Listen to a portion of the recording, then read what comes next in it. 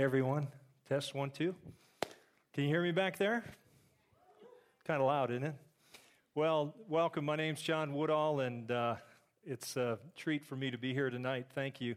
You know, I'm doing this part of the prayer called Lead Us Not Into Temptation. I was trying to remember whether Brad asked me because he thought I'd experienced this the most, or whether I volunteered because, you know, I'd probably be the oldest guy in the room and could probably talk the most about this idea about temptation. So I just want to tell you, I'm glad to be here tonight because this is an idea, this is a truth that we all wrestle with, I think, every single day. And it's been a subject, it's been an issue in my own life, and I don't hesitate to talk about it with you tonight openly, talk about some of the wins, some of the losses. But before I talk to you, I want you to talk to one another, and I have a question for you. We're going to talk about temptation, and if you came with somebody or if you're sitting around some new friends, I want you to take just a couple of minutes and tell one another what you remember was your first temptation. Go all the way back. I don't care if your mind goes to when you were 1, if you were 2, if you were 3. I want you to go back to the very first time that you can remember that you were tempted, and share with the person next to you what it was. I think I know what it is. I'll tell you the top 3, but go ahead and just share with the person next to you what your first memory of temptation was. Go ahead. Take a couple of minutes on this.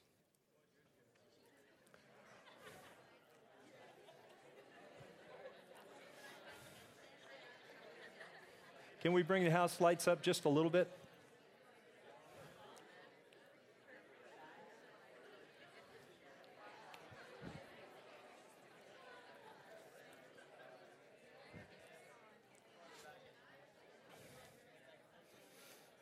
Did anybody say that they haven't had their first one yet?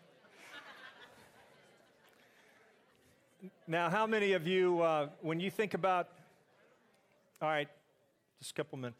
When you talked about your first temptation, how many of you were in sort of the category of lying? Yeah, we got some liars in here. How many of you, it was something that you stole? You stole something, yeah? How many was it kind of like a disobedience? You didn't do what your mom or dad said? Yeah. So I was trying to remember some of my first one. I knew that it had something to do with stealing. I had a really stupid thing go on. One time when I was really little, there was a pocket knife. I went into a Walmart. Back in my day, it was called a Kmart. And there was a little pocket knife. It was about this big. It was only a $5 little pocket knife, and I remember being in Kmart, and I took the knife, and I dropped it in my pocket, and to cover up me stealing that knife, I went and picked up a $7 model, and I paid $7 for a model so I could hide this $5 knife. Now, somebody teach the boys some math, like, you know, I walked out, I was busted, I go walking out of the store, and this guy goes, "Hey, little fella, come here." And I remember it was like it was yesterday. Now I want you to turn to the people that you just talked to and tell them what your number one temptation is today. No, I'm just kidding. No, I don't want you to do that. My dad used to do that. We would be in a circle of friends, and he would say to people like, "Why don't you share with one another what your favorite sin is?" Like, come on, Dad, you don't really believe that. All right, so we're going to make this a little interactive tonight. I want to ask you this. I'm going to put a definition up on the screen in just a minute on what is the actual definition of temptation, but I want you to talk to me for just a couple of minutes. If you were to explain to somebody what is temptation, how would you define it, or how would you describe it? Let me hear from those of you that don't care speaking in front of a medium-sized crowd.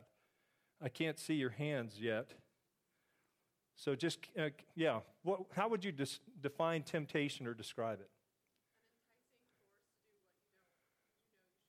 Okay, an enticing force to have you do something that you know you shouldn't? How many would go with that? That's a pretty good definition. Just throw the word enticing in there and you're pretty close. Yeah. Who else would want to take a stab? What is temptation? How would you describe it or define it to somebody? You know what goes on. You know you experience it, but how would you define it or describe it? Somebody else. Yeah. Anything that what? Anything that attempts to lead you away from God and your relationship with God. Yeah, one more. Okay, it's an internal battle that goes against our better judgment. Oh, it clouds our better judgment. Man, those are all excellent. I think I want to stay with your definition.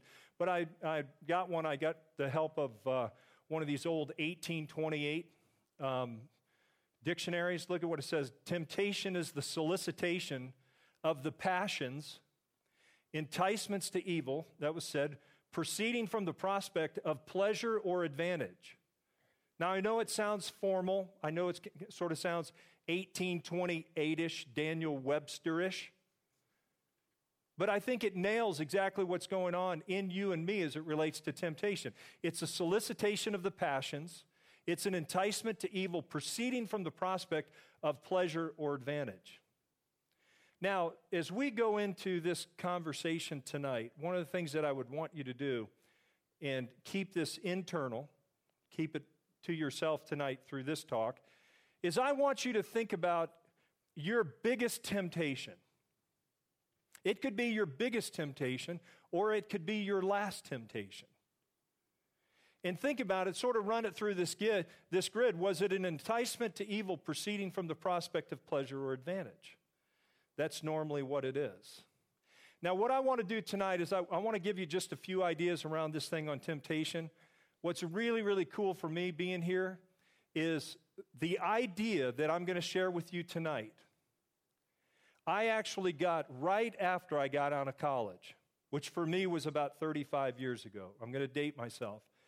But the idea that I'm going to share with you is an idea that I came across when I was 22 years old. This idea about what happens with temptation and the pattern and the things that go on with temptation and sin, I have seen this now, not only in the Bible 35 years ago, but I've seen it through my life experience. I've gone on, I've gotten married, I've had children, all my kids are married, I've got 7 grandkids come, I've lived quite a bit of life, and I've seen this thing about temptation. And I want to talk, if you have your notes, I want to give you a couple ideas here tonight on just a few things to know about it. The first thing that I want to put up on the screen is that it is common to everyone, and it's never going away. It's common to everyone, and it's never going away. If you're sitting here tonight and your life is still kind of private, it's still kind of to yourself, you haven't really opened up your mind, you haven't opened up your heart or your soul to somebody, and there's an internal struggle that you have going on, and you're thinking and wondering to yourself, am I the only one thinking this? Am I the only one feeling this? Let me tell you tonight, you are not. What you're thinking about, what you are feeling, what you are struggling with as a man, as a woman, is common to everyone. 1 Corinthians 10:13, the scripture we'll put it up on the screen for you. It says this, no temptation has overtaken you except what is common to us all. And God is faithful. He will not let you be tempted beyond what you can bear. But when you are tempted, He will also provide a way out so that you are able to endure it. It's one thing for me to say to us tonight that the temptation that you experience is common to all men and women. I remember the first time that I heard this. I don't even remember what age, but I remember the first time that I read or saw this verse, 1 Corinthians 10:13, when he says, no temptation has overtaken you except what is common to all of us. It was strange, but there was kind of like a release in my mind. There was almost like a release in my body, like, I'm not the only one going through this. I'm not the only one thinking this way. I'm not the only one feeling this way. What you're thinking about, what you're wrestling with is common to everybody in this room. Now, I don't know if this is going to be good news or bad news to you. It's common to everyone. And I have discovered, at least at the 57-year mark, I'm 57 years old, at least at 57, I have to tell you that the struggle that you and I have with temptation, it never goes away.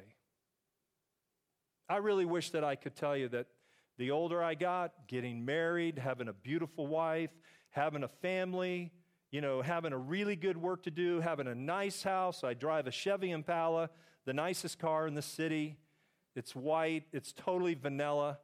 I would think that having all of that, including the Chevy Impala, that, the struggle with temptation would go away. I don't know if that, when you guys get in discussion groups tonight, I'd like you guys to talk about that. What do you think about the idea that the struggle that's going on inside you and me, it never goes away? Once again, I was kind of strangely encouraged when I heard that. It's like, I'm not crazy. This is something that I really need to pay attention to, I think, for the rest of my life.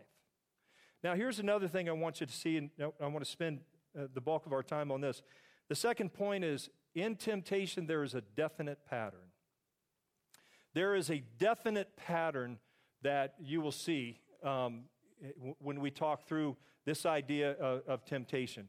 The scriptures in James chapter 1, James is a writer, he says this. Put it up on the screen. It says, when tempted, no one should say that God is tempting me.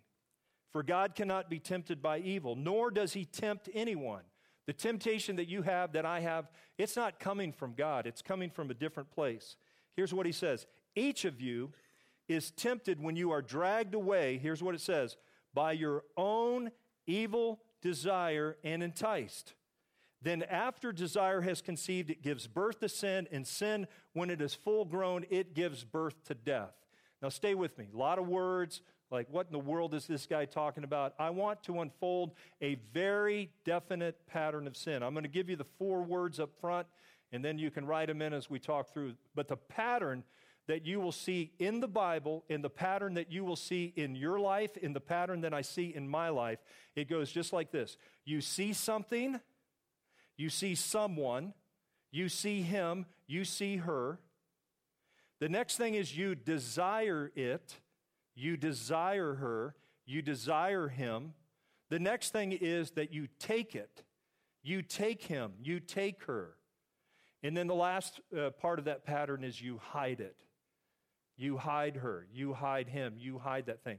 That pattern of seeing something, desiring something, taking something, and hiding it is a pattern that you see 3 times in Scripture. The very first time it shows up is when Adam and Eve, I don't know what you believe about the Bible. I actually believe that there was a literal Adam and Eve at the start of humanity.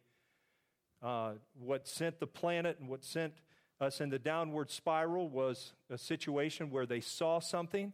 They desired to be wise like God. They took it when God said, don't take it. And then they hid themselves. They attempted to hide themselves from God. Second place it shows up in the Bible is with David and Bathsheba. Remember that story, King David? He's the time that men should be going out to war, men should be engaging in battle. He's looking over the wall and he sees a beautiful naked woman taking a bath. And he's standing there and he's sort of in that moment, you know, he catches the glimpse like, oh, look at what's on the other side of the wall. He sees her, he desires her, then he takes her, and then he tries to hide and cover up the sin. Same thing, you find it another place in the Bible, in the book of Joshua. A guy saw treasures, he desired it, he took it, he hid it under his tent, and then he lied about it. So you see this pattern. I heard these 4 words when I was 22 years old, and for the last 35 years, these 4 words have stayed with me every single day that I'm tempted. Because what we want to talk about when we say, lead us not into temptation, God is providing a way of escape at a very specific point in this pattern. Let's look at your notes there. Let's kind of unpack each one. So you see the first word, you see it. When you see with our eyes or in our minds. You've already heard this idea. You can't necessarily predict what you're going to see. I have an opinion. I think that probably one of the most beautiful, how do I say this? How do I say this right? One of the most, can I say the most beautiful things that God has made is woman. God made sun, he made moons, he made stars, he made universe, he made giraffes, he made bunny rabbits, he made crickets, he made spiders, he made all of it. And he made male and he made female. And I think one of the most beautiful ideas in the mind of God, this is my opinion, was woman.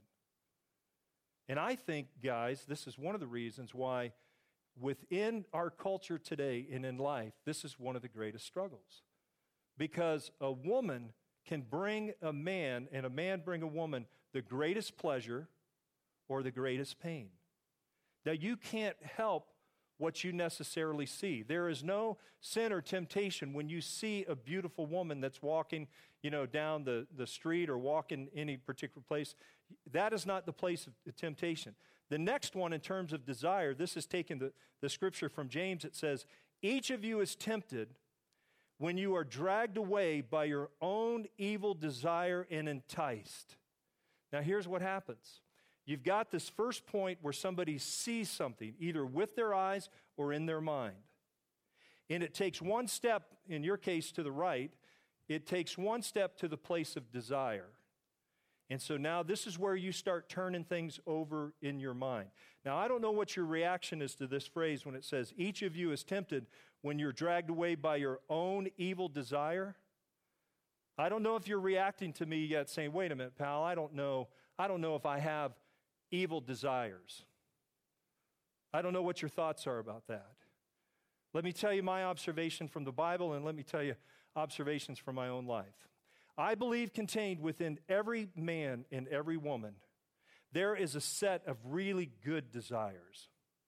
You have desires in you, particularly if you've come to a place in your life and in your spiritual journey where you have begun a relationship with God the Father through Jesus Christ. If you've started a relationship with God in Christ and the Holy Spirit has come into your being, there is within you this whole set of good desires. You love God. I'm a married man. I love my wife. I love my sons. I love my daughters. I have this whole set of beautiful, good desires within me. And I have a set of evil desires within me as well. Do I like to confess that to you? Not necessarily. But I want you to know this. I don't point a finger at you and I don't point a finger at me and say, oh, dude, you are evil. It's not that. I don't look at you and say, you are evil. That's not the issue. You have within you, I have within me a whole set of evil desires. In other words, desires that want to do evil. The Bible calls it sin. Sin in you, sin in me, wants to fulfill an evil desire. I don't know where it's coming from. I don't know whether it's coming from my heart, my lungs, my conscience, my brain, my soul. I don't know that. But I know this. I have a whole set of good desires to love God with all my heart, to love my wife as Christ loves the church, and a set of evil desires. I don't like to tell you this either, but almost every single day, I feel perpetually opposed by the world that's out there that wants to take me down, by my own flesh or sinful nature that wants me to fulfill desires and destroy myself, and from a very real devil that wants to kill you and kill me. It's real. It's every single day, and it never goes away. So if you're sitting there, particularly for you guys, I don't know how guys want to rank their top sins, whether it's lust, whether it's, food, whether it's drink, whether it's buying, whether it's position. I don't know what the top sins of man are. I don't know what the top sins of woman are, whether it's beauty or desire or, position or security. I'm not sure. But there's this mixture of desire, and when he says each of you is tempted, when you're dragged away by your own evil desire and you're enticed. Then it says this, after desire has conceived, it gives birth to sin. Now here's what I think this means. Forgive me, ladies, and I say this really with the deepest amount of respect. Let's just take the situation that you see the beautiful woman walking down the street. So you see someone, and you can think to yourself, my God, that she is beautiful, which is true. And she was made in the image of God. This is true. No sin there. But when it says this phrase, when it says, after desire has conceived, it gives birth to sin. Something can happen in my mind.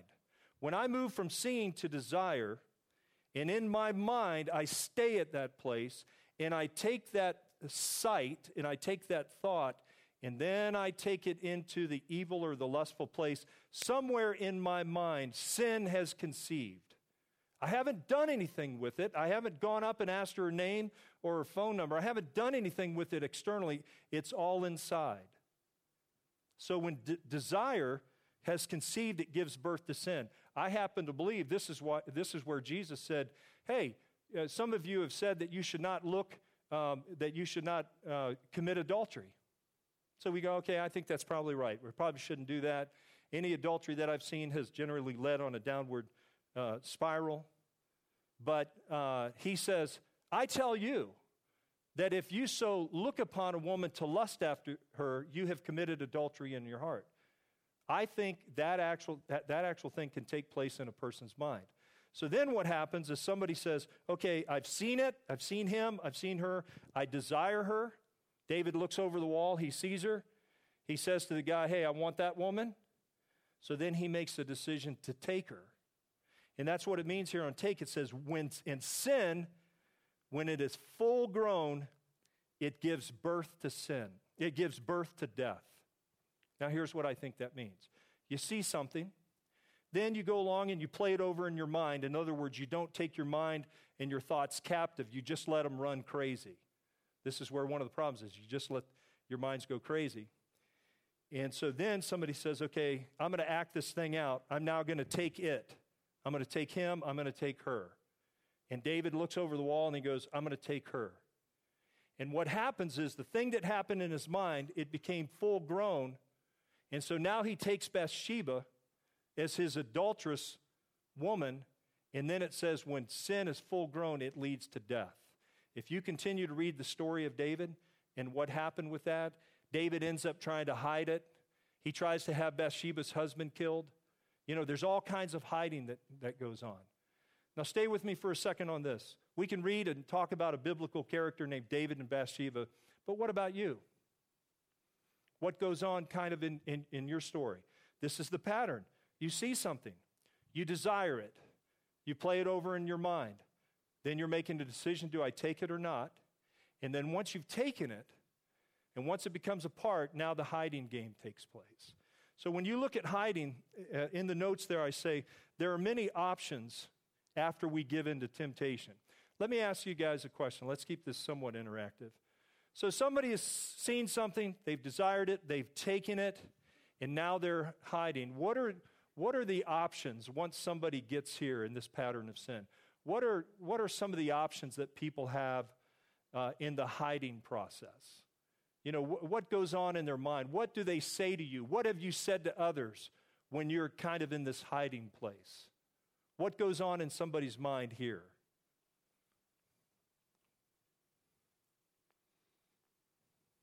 Anybody? What happens when somebody starts hiding? They start doing what? They start rationalizing it. What are other options? They rationalize it. They lie about it. There's a lot of cover-up. There's rationalization. They're lying about it. What else do you see sort of in this hiding period? They blame everyone else. Blame is huge. Anything else you see when you get to a hiding place or you see people that you love have gotten to a hiding place? What else do you see in it? Yeah. There's denial. I heard a guy say one time that your morality will dictate your theology. Your moral life, you'll start saying, I don't think I don't think God really meant that. There's all that kind of stuff. But the last option is when somebody gets to a place of hiding. Look on the back of your notes. I want to just give you a couple other points, and then we're going to kick it into conversation. Here's one of the things, and I'll come back to this on number 4, on the point that I want to make. What do you do now that I've given into temptation? But before I get there and finish that thought, I want you to look at number 3 when I ask, what is the best way to fight temptation? I just want to give you this one confession. For many years of my life, the way that I tried to fight temptation that was going on in my life, I tried to fight it with a whole sense of rules. Don't look, don't eat, don't drink, don't lie, don't steal, don't. And every single time that I tried to conquer temptation and sinful, evil desires by a set of rules, it only kind of brought me down more. It was like, I can't do this. And the reason why that you cannot fight your temptation to any kind of sin through a set of rules is found here in Romans chapter 7, verse 8. If you love to read the Bible or you want to read a particular chapter tonight or this week, finish out with Romans 7. But here's one verse, Romans 7, verse 8. It says this, it says, "For I would not have known what coveting really was if the law had not said, 'You shall not covet.'" Stop right there. Paul, who wrote Romans, the letter to the Romans, he's building this case about the law. He says, what's the purpose of the law? In other words, he's talking about the law of Moses. The law of Moses in the Bible, it shows up in the book of Exodus. And in the law, he has all this do not, do not, do not. And he says, do not covet. And Paul says, is the law sin? Is it bad? He goes, no, I would not have known what coveting was, except the law said, don't do it. But the law has basically said, hey, this is right and this is wrong, but you don't control it by do nots, do nots, do nots. Here's why. The next phrase, it says, but sin, this is the thing in you and me. When I'm talking to a group of men, I say to men, this is the beast in your chest. It's not you. It's not me. It's a part of you. It's a part of me. It's called sin. It's a beast that lives within the heart of every man and woman. It's the very reason that Jesus Christ came to the earth to die for us, to slay the beast, to overpower the beast, that we don't have to be a slave to it, so to speak. But he says, sin, seizing the opportunity afforded by the commandment, produced in me every kind of coveting. Here's what he's saying. Every time that you say don't, like do not do this, do not do that, sin in you, sin in me will spring to life. It's like, who made you king? Who made you queen? You're not in charge of me. I'm actually going to do more of it. I'm going to seize the opportunity of you saying don't do it, and I'm going to spring to life and even bring more of it. So if you don't control temptation by do not, here's the only way. I have it in your notes. You can only win by saying help. You can only win by saying help. I think that's there. You can only win by saying help. You want to know why this Lord's Prayer is so great on lead us not into temptation? The only way you and I are going to beat it is by saying, God, would you help me? Help me. Help me. Jesus, will you help me? Please help me. I can't do it. You were never designed to do it on your own. Jesus, Holy Spirit, Heavenly Father, help me, lead me not into temptation. Not necessarily by what I see, because I can't help that, but help me right here as I begin to think about desires. Help me take my thoughts captive. Help change my mind here so that I don't take it and that I don't end up hiding it. The last thing here that I want to leave you with is, what do I do now that I've given in to temptation? I'm not talking to a group of people that you'll never get to a place. You'll never get to a place that you will not be tempted and that there will be times that you don't give in. You give into it. And what I'm about to tell you, I don't say it from excuse, but I say it from reality. The world in which you and I live, even though there's a lot of beauty in it, there's a lot of goodness in and around it, it's a very hard place. Some of you have probably come out of incredible stories that you haven't even told people in your circle yet. It's a hard place. It's an evil place. It's a tough place. You know the old slogan, life is good? This guy's made a lot of money on Jack, life is good. I'd like to change that. I'd like to say life is hard, but God is good all the time. Now, the reason why I say that, the reason why I go on that little sideline thing about how cruel and tough the planet is because there's going to be many times that you're going to be tempted and you're just going to satisfy the lust of your flesh and desires. It's a tough place. It's easier to eat. It's easier to drink. It's easier to have sex. It's easier to look. It's easier to shop. It's immediately short-term satisfaction with long-term pain. I get it. I do it. I understand. But when you give in, when you fall, what do? Just a couple ideas here, and I'll wrap up. Every single time that you and I give in, it's not a matter of going and just hiding it. It's not a matter of staying in the darkness.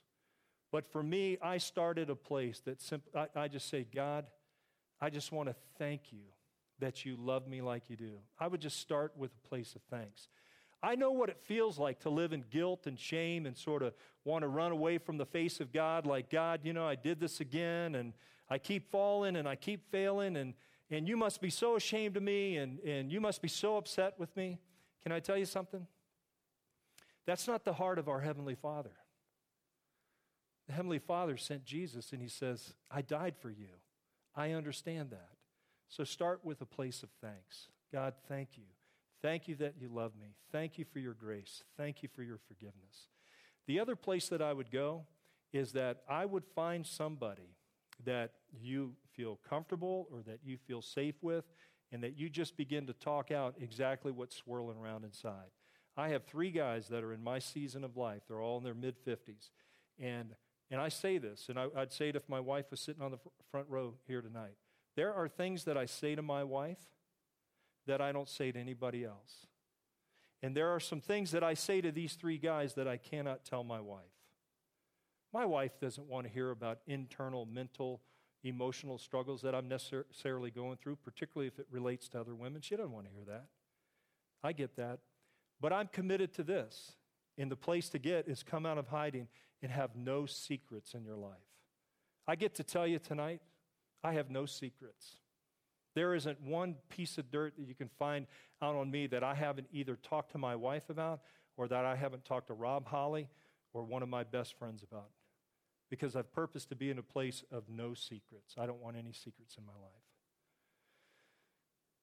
So the Lord's Prayer says, lead us not into temptation. You're going to be tempted. It's common to every man and woman, and it's never going away. Just get used to it. It's part of the struggle that you'll have in life. There's a pattern to it. You see it. You desire it. You take it and hide. You want to fight the battle back here between seeing and desire. That's where you want to be winning the battle. And as I put on your notes on temptation, it's common to all people, but be an uncommon person. Common people, it's common to all men and women. You know what common men and women do? Common men and women fulfill all their desires, good and evil. You know what an uncommon man would do? An uncommon woman would do? Is when she sees that and then she desires it, right at that place, it's like, God, would you please help me so that I don't take this and I don't hide this and that I don't destroy my own life and every life around me. Temptation, it's common to all people, but you can purpose to be an uncommon person to say, it's going to stop right here. Don't say don't, say help. Father, lead us not into temptation, and I promise you, he will be with you in it. Let's pray together, and then we're going to kick it into small groups, I think. I think I'm supposed to pray, and somebody else is going to come up. Yeah, we're going to sing or something like that. Let's pray together. Hey, thanks for listening. Father, thank you so much for the invitation to come here tonight. To be with just so many people that are wanting to grow in their relationship with you. Some are here tonight wondering if you even exist, wondering how real you are, how personal, how intimate. And somehow, some way, through what's been said tonight, through the conversations that will be had in a few minutes, that they would see how much you love them and how much you're with us. Thank you, Father, that you've given us everything that we need to fight the temptations that we feel every single day. Thanks for helping us. And I pray your blessing on this group and on these people in Jesus' name.